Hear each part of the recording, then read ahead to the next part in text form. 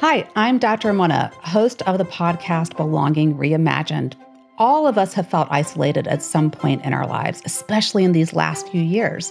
Years ago, I was on a quest to understand this human need to feel seen, to feel embraced, to feel celebrated, this need to feel a sense of belonging. And as a mental health therapist, a professor, and a researcher, as a parent, I've heard countless stories from people about feeling disconnected in their lives, which can lead to anxiety, depression, feeling alone, or unfulfilled. From those stories, I developed a model that's helped others, including myself, to create more connection in the world around us and the world within ourselves even. During each episode, you'll hear guests name various challenges in their lives as they share fascinating stories of being silenced, or being too much, or feeling not enough. And you'll also hear inspiring stories of overcoming those challenges. We're going to be talking with guests about this human need to belong. No topic is off limits. Look, I am so excited to share this podcast with y'all. You'll be right where you belong.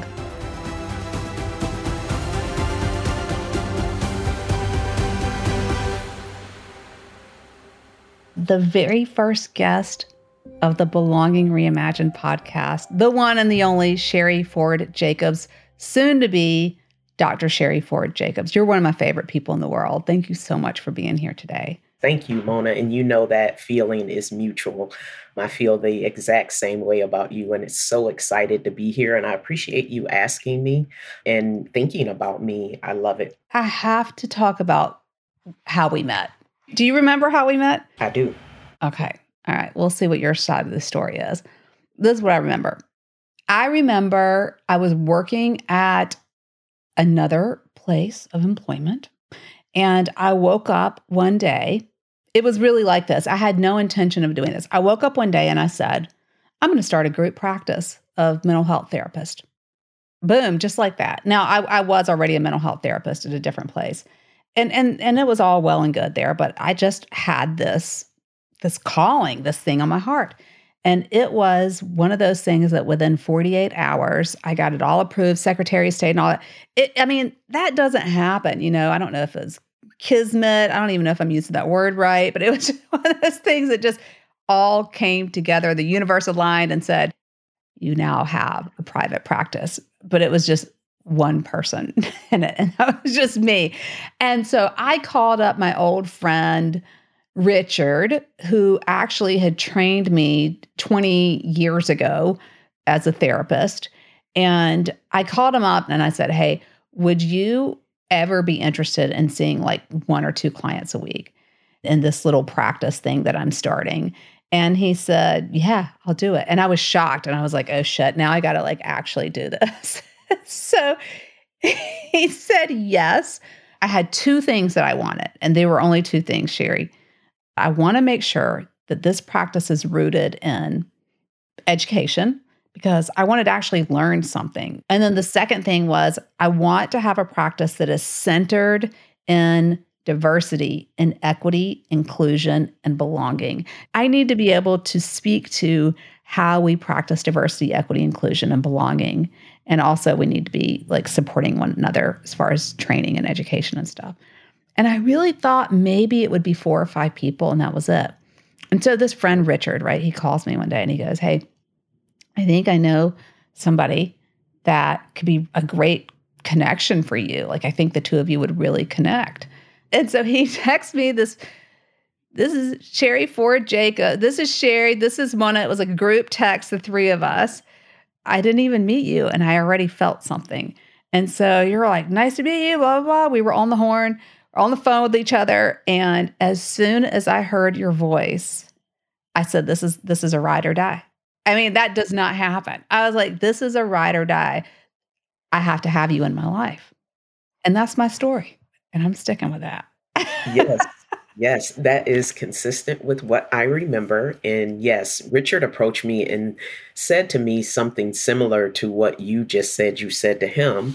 Do you think you would want to be a part of a practice? I have a good friend and, we all went to the same educational institution together. Right. It's all about inclusion and not performative inclusion, but real inclusion and equity and in the education piece, because I have a passion for education and bringing that together with the practical pieces of what we do in mental health. And so, yes, this sounded actually too good to be true, but I was like, okay, yeah, let's connect and let's have a conversation. And for sure, as soon as we connected, Mona, there definitely was a chemistry there. We know we have people in our life for seasons, but I knew this was going to be a long season. So I Hmm. agree with you. Yeah, that's how it happened. And we never looked back from there. We never looked back from there. I was sharing some of my own stories with you that I'd had at different places of employment. I'm not picking on one in particular. And I was hearing stories from you, and you've worked in corporate America, you've worked in education, you've worked in mental health, you worked in so many different places. And even though we had some similarities in feeling silenced, there were unique pieces to yours. The thing that really stood out to me was the combination of being Black, being queer, and having the added layer of being a woman as well, and how that was showing up for you in spaces around people who looked just like you know, and still feeling this disconnect in those spaces when you were younger and having been married before to a man and all the experiences that were coming about. I hear so many people say that everything is better now. Everything is different. And it's like, for whom? This is what I want to know. Who are we talking about? And where? Where is everything better? It's like this kind of blanket statement. And I think when people are thinking of diversity, they're thinking in terms of just like what I was saying before, like put a Black therapist on your website and say that you're inclusive, but they're so different from one another. We're not thinking about the different layers of identities and how they come together in one person. You're doing research in a certain area, and I'd just love to hear more from you about that and what led to it. I am very interested in the concept of intersectionality, which is not all about identity, but it's really studying identity in service of better understanding social inequalities that happen in society. And in particular, for me, I'm interested in higher education and how that works. Based on those identities, you're right, we can be even in a space with someone that shares identities with us, but yet and still, because we can't separate out those identities and it is about integration, that experience can still be different and it can still feel oppressive and you can feel not understood. And I do think there's a certain type of performative nature to a lot of the diversity, equity, inclusion. I have a couple of people that check those boxes. They don't have a say in anything. They don't have any decision-making power, but they're there. Mm-hmm. The tokenizing and all of those different types of oppressive systems, because this is a systemic issue that's embedded Oh, yeah. in our society throughout organizations. When you're inside of those mechanisms, you experience it in a different way than anybody that's outside of it that could empathize with it or be an ally for you. What do you think it was that was different for you in terms of coming into this new space that we had created together? I know this is all about belonging, but it really is that.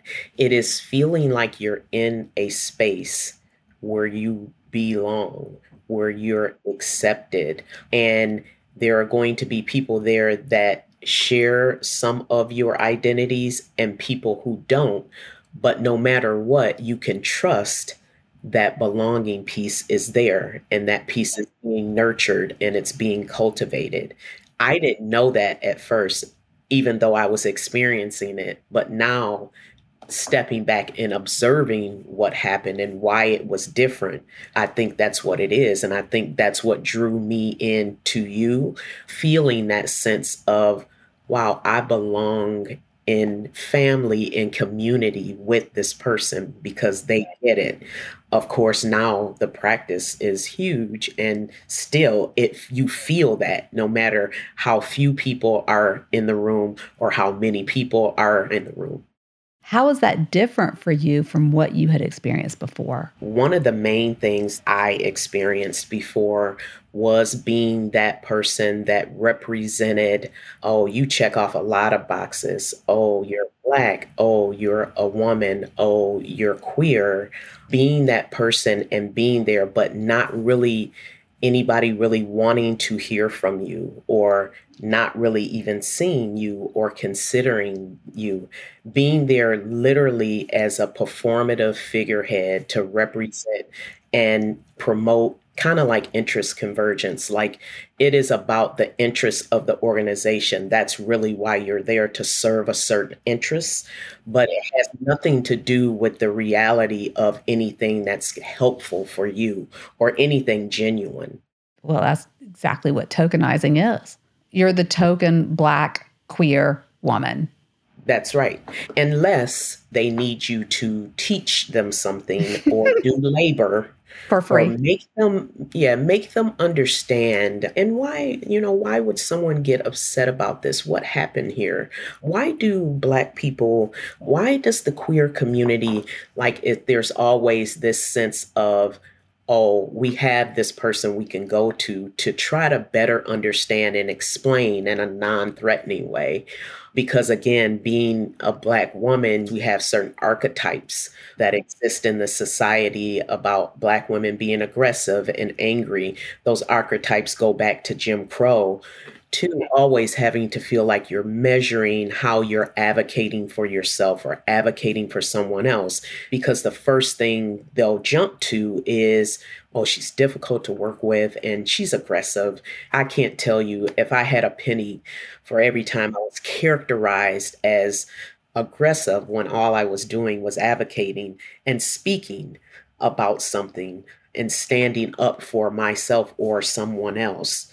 I'd be a millionaire for sure. There's no fine line between being aggressive and advocating. They're just completely different. They don't even live on the same continent. People will make it sound like there's some fine line and that you are never on the other side of it. Like you're never actually advocating. You're just being aggressive. And I know I've heard you tell stories about that before. I mean, even in the different power dynamics that we see in higher education, in mental health graduate programs, I have heard that. I have seen that happen to Black women, just sitting there in class, just raising a hand and just a little small challenge to a professor, and all hell breaks loose from the professor side, who, by the way, gets very aggressive. Yes. Your research is really in this area, isn't it? It is. And this is kind of what brought me a sense of community with Richard, who, by the way we met was he filled in for an instructor who at the last minute wasn't able to teach. And so he taught a class.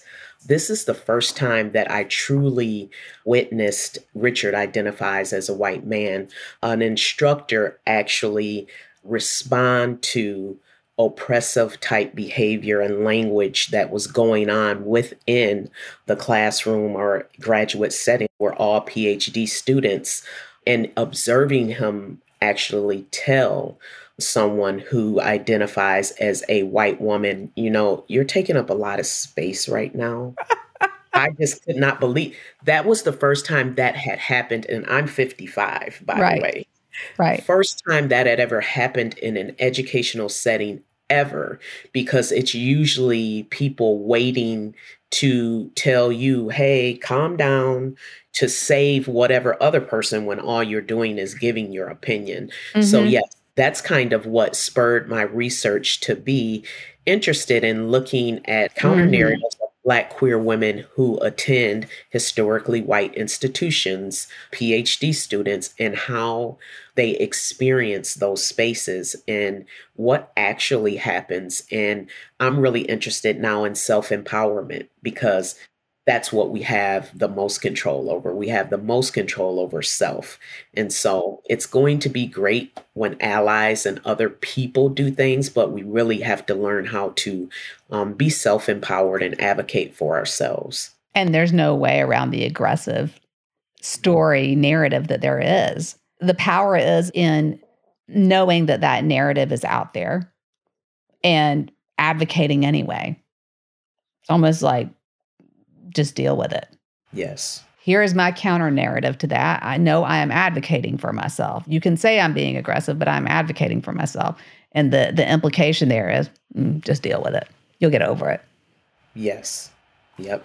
And it's like Patricia Hill Collins says, it's really speaking truth to power. And that's really, Mona, exhausting work. It's tiring to have to, in so many different spaces, have to show up that way and have to have that strength because, that's another archetype. We're super women, Black women. They're strong. They can handle anything. There is no end to what they can deal with and handle. And actually, no, we are limited social beings, just like everyone else who needs recharge, who needs support, who needs community. And I think, again, for the first time with Richard, somebody else took on that weight, somebody else that looked like the person who was really actually microaggressing. And if anything, that was the person that was being aggressive. We know how micro and macro aggressions work. It's that plausible deniability. It's, hey, I was just giving you a compliment. In reality, it's very oppressive. Of course it is. Yeah. And it did. It needed to come from him. Richard's point was, well, perhaps you might want to further interrogate that fear because we're actually in Zoom and nobody can do any harm to you. So I'm not really sure what you're afraid of right now. And so, yes, I will always, always, always love Richard. And I don't even know if he knows, but he showed up, and he showed up in that way the entire semester in that class for everyone, not just for me and others who look like me, but really for everyone. Right. He does a better job at that than anybody I've ever seen. It's really amazing. So let me ask you, Sherry, how do these experiences become exacerbated or impacted with your queer identity? I think it adds another layer because now people in my own Black community, Black women, even in that community, now there's this, oh, but it's not okay to be queer. Black, we can accept the Black identity. We can accept you being a woman, but you're queer. And so it adds another layer, which is a very disappointing experience for me because if one of us are not free, none of us are. And so how can you, who is being discriminated against every day for the way you identify, now otherize someone else and use that, but it's being replicated. They're literally using the same mindset now on another group that's being used on them. Right. And I think, again, that does extra damage because now you have people within the system that are perpetuating the same narrative, and that's how it exacerbates it. And another one that I'm really starting to feel now too is ageism. Being 55 in a very ageist society is now a lot of times coming into play. And that's one I knew, I guess, was coming, but I've recently been on the other side of. Yeah, I just hit 50. I've been getting a lot of yes, ma'ams. Oh, yes, Miss Sherry, that's who I am. And again, I do understand they're trying to be polite. That's the Southern way. But the reality of it is it's a gendered form of ageism. Rarely is once a man, oh, he's over 40. Because he's over 40, he's Mr. Jim or Mr. John. Most people refer to me as Miss Sherry when the environments that I'm moving in at work, in school environments, all of those environments. You know what I got recently in the past few months? People half my age calling me sweetheart. No, we're not going to do that today. So I just tell them my name's Mona.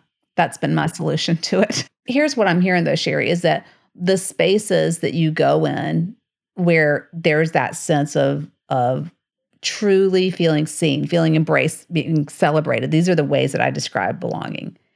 They now become narrowed because I can't just say, I'm going to go to my ethnic enclave and feel completely seen, embraced, celebrated there. And then when we also move to the queer community, there's always that social hierarchy. In any communities we go into, there's that hierarchy. It's in the queer community. Also, there's racism in the queer community as well. How have you identified spaces that feel secure and consistent and reliable for you? There's not many, Mona, and they're hard to find. I think that's why, again, Noor is such a great space because it is one of those spaces for me. I think you have to create that social capital. You have to create those communities. Mm-hmm. If people aren't at a certain place to be able to embrace otherness and just still seeing difference as the enemy, Mm-hmm. to me, that's where we get stuck and spin our wheels. Those spaces are really difficult to find. And that's work that I want to do as well, is like creating more of those spaces in different ways for people to be able to be in community. But there aren't a lot of those spaces, or at least I haven't found them. I've been in North Carolina since 2013. I don't see anyone being any more inclusive as far as what I experienced than the other. So it just, because this country, this society is founded on other means bad, different means bad, it's everywhere. And so those spaces are really difficult to find. And I think we have to get more into creating those spaces versus trying to find them.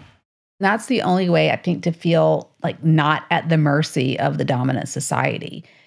That's why I created the practice that I did, because it really was a build it and they will come. I thought it would be like 3 to 5 people. I didn't know it was going to be 38, which it is now, and no one's ever quit. What do you do when greatness comes along? You just say, yeah, come on. Yeah, join the practice. It is phenomenal. I think that's a testament to so many people feeling this disconnect and wanting to connect with other people and willing to do it, willing to show up in those spaces, just not knowing where they are. Like, someone has to start somewhere. I've met my people, and that's the thing, is that you don't have to have this like years-long relationship with folks to feel that sense of being seen, of feeling embraced, of feeling celebrated, of feeling, loved. And you're 55 now and saying that you just more recently got that. How did you get through it, Sherry? That's what I want to know.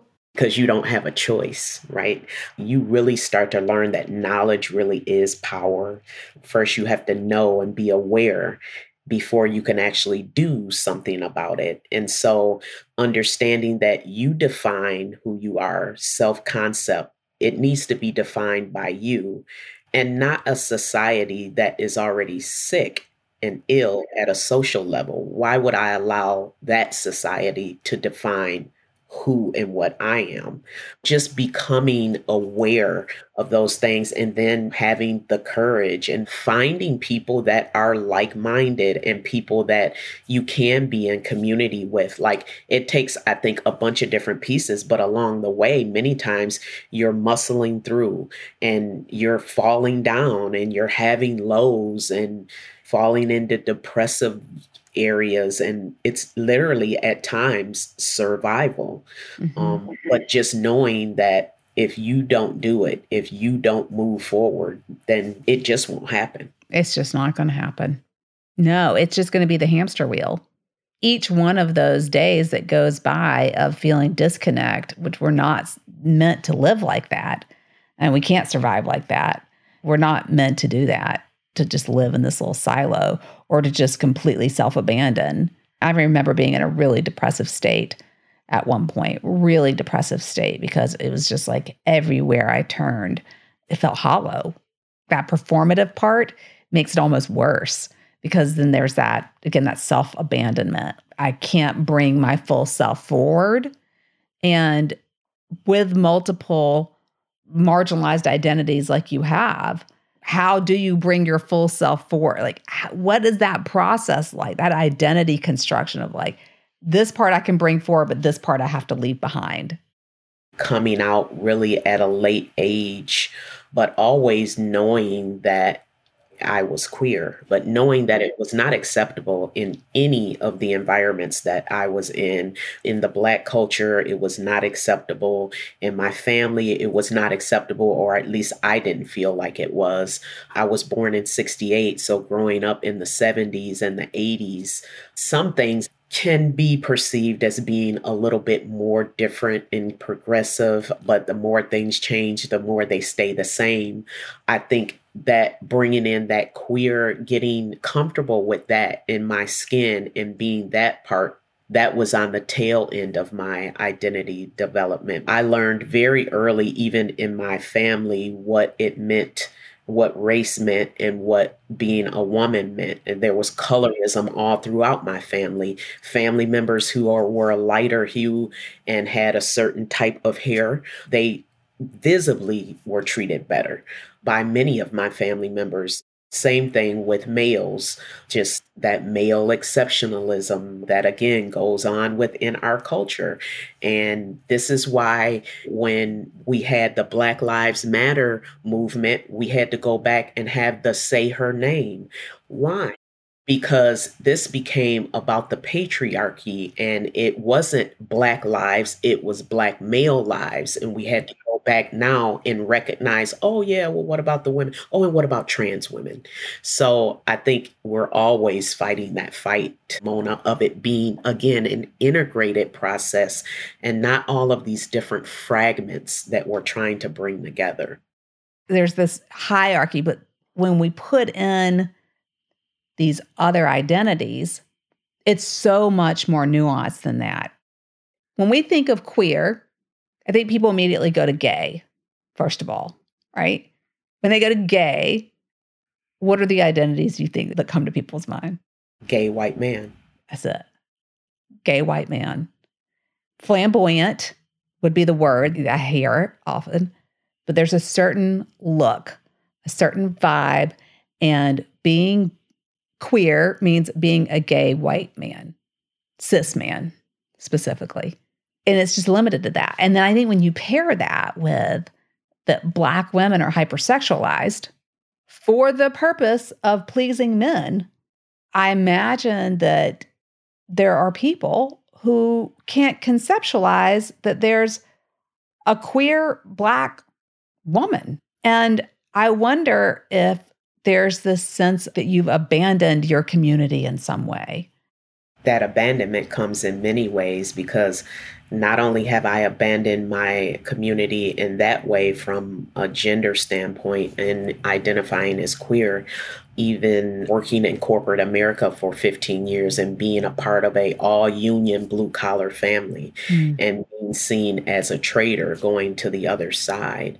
There's so many different ways that you're accused of abandonment, pursuing a PhD, and you think you're more important than everybody else. Instead of people being proud of that accomplishment, is seen as a threat. And so there's a lot like to grapple with just day to day, Mona, that it wears on you after a while. Mm-hmm. Mm-hmm. So having your little cocoon, I imagine, is of utmost importance. It is. And having to be the person that's not just speaking truth to power, but also speaking truth to your own people when it needs to be spoken. And that sometimes not being something that they want to hear. How do you connect with the people that are in your own family that you love, but are also part of perpetuating the pain? Sometimes we have to cut those ties, and we do have to take agency and decide who we're going to have in our orbit and who we're going to have in our circle. And unfortunately, sometimes the ones that we have to exclude are family, and they are people that are, genetically related to us. And I think we're socialized to have some type of unconditional allegiance to people who we are genetically connected to. And that can sometimes be one of the most harmful things that you can do for yourself. I love the way you said that too. This allegiance. And where's the reciprocity in that? At what point, not that it has to be even Steven all the time, but there has to be some kind of what I call a symbiotic relationship where both are benefiting. And then there's commensalism where one benefits and the other entity is neither harmed nor helped. There has to be some kind of mutualistic relationship in order for you to truly feel a sense of belonging and connection. I can't say it enough. People need people, but it doesn't have to be that person. That's where chosen family, again, I think is just so special. You've chosen those people. It's like your bonus family. Mm-hmm. Absolutely. That's the best. I love having this conversation with you, Sherry. Thank you so much for being here today. I just love basking in your energy. It's one of my favorite things to do. I could talk with you for hours, and we've done that many a time. Many a time. Those special sessions of just sitting on the couch and ordering lunch, and we just sit and talk for hours. If people want to reach you for mental health services, if you're in North Carolina, Sherry sometimes runs different groups, webinars, provides training opportunities for folks. You can reach Sherry at nourcounseling.com. That's Sherry is SHERRI at Nour, Nour counseling.com. It has been such a pleasure. Thank you. Thank you, Mona. I appreciate you and love you always, and so happy that we were brought together, and I'll be happy to be a part of anything that you're envisioning in the future, including... Don't say that, because I'm going to come on out there for you. Oh, I mean it. Thank you, Mona. I really appreciate it. Thank you. Thank you, Sherry. I love you big. Take care.